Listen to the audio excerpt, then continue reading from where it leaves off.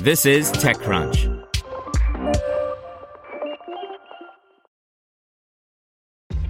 This episode is brought to you by ShipStation. You know, some things take a lot of work, like sending little robots to far-off distant planets. And just as that's challenging, so too is running a successful e-commerce business, especially when there's so much to do. So I want to introduce you all to ShipStation. Now, I love using ShipStation because of its easy-to-use dashboard, which makes managing orders and printing labels a breeze and super smooth. Oh, and the customer service is just out of this world. It's exactly what you need to help grow your business. Sign up for your free 60-day trial at shipstation.com/technews. That's shipstation.com/technews. This is TechCrunch.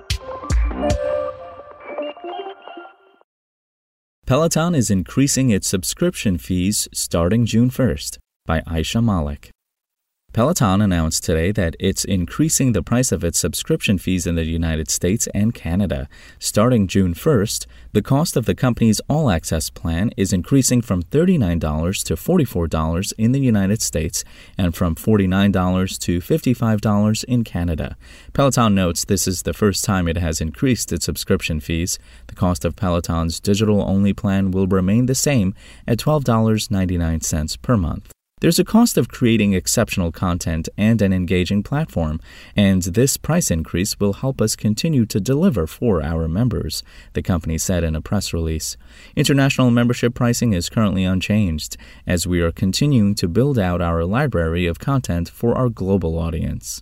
The company also announced that it's lowering the price of its exercise equipment later today in an effort to make its hardware more affordable. Peloton says the move is a strategic decision to play for scale and increase market share. Peloton didn't elaborate on the price change for the equipment, but CNBC reports that the Peloton bike will cost $1,445, including a $250 shipping fee instead of $1,745.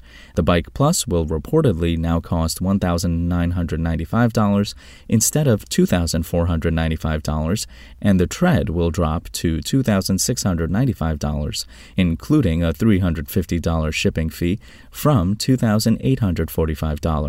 CNBC reports that the price changes for the equipment are set to go into effect at 6 p.m. Eastern Time today.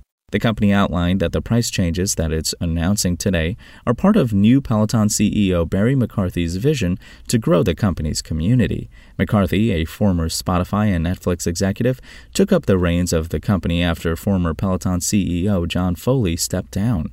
At the same time, the company cut 2,800 jobs. Peloton gained popularity during the pandemic as gyms closed and lockdowns confined people to their homes. But the company has had a rocky year thus far and had paused bike and treadmill production in January due to slowed demand. The company's new lower cost of equipment could help Peloton attract new customers and gain revenue from recurring subscriptions from these new users. Today's changes aren't the only ways that Peloton is looking to bounce back, as the company launched a pilot program last month called One Peloton Club that gives members the option to rent a Peloton bike for a monthly fee. The company hasn't provided pricing for the program, but the Wall Street Journal reports that subscriptions run between $60 and $100 per month. The program is currently available in select markets in the United States. Spoken Layer. Want to learn how you can make smarter decisions with your money? Well, I've got the podcast for you. I'm Sean Piles, and I host NerdWallet's Smart Money Podcast. Our show features our team of nerds, personal finance experts in credit cards, banking, investing, and more. And they'll help you make the most of your money while cutting through the clutter and misinformation in today's world of personal finance. You'll get clarity on strategies to help you build your wealth, invest wisely, shop for financial products, and plan for major life events.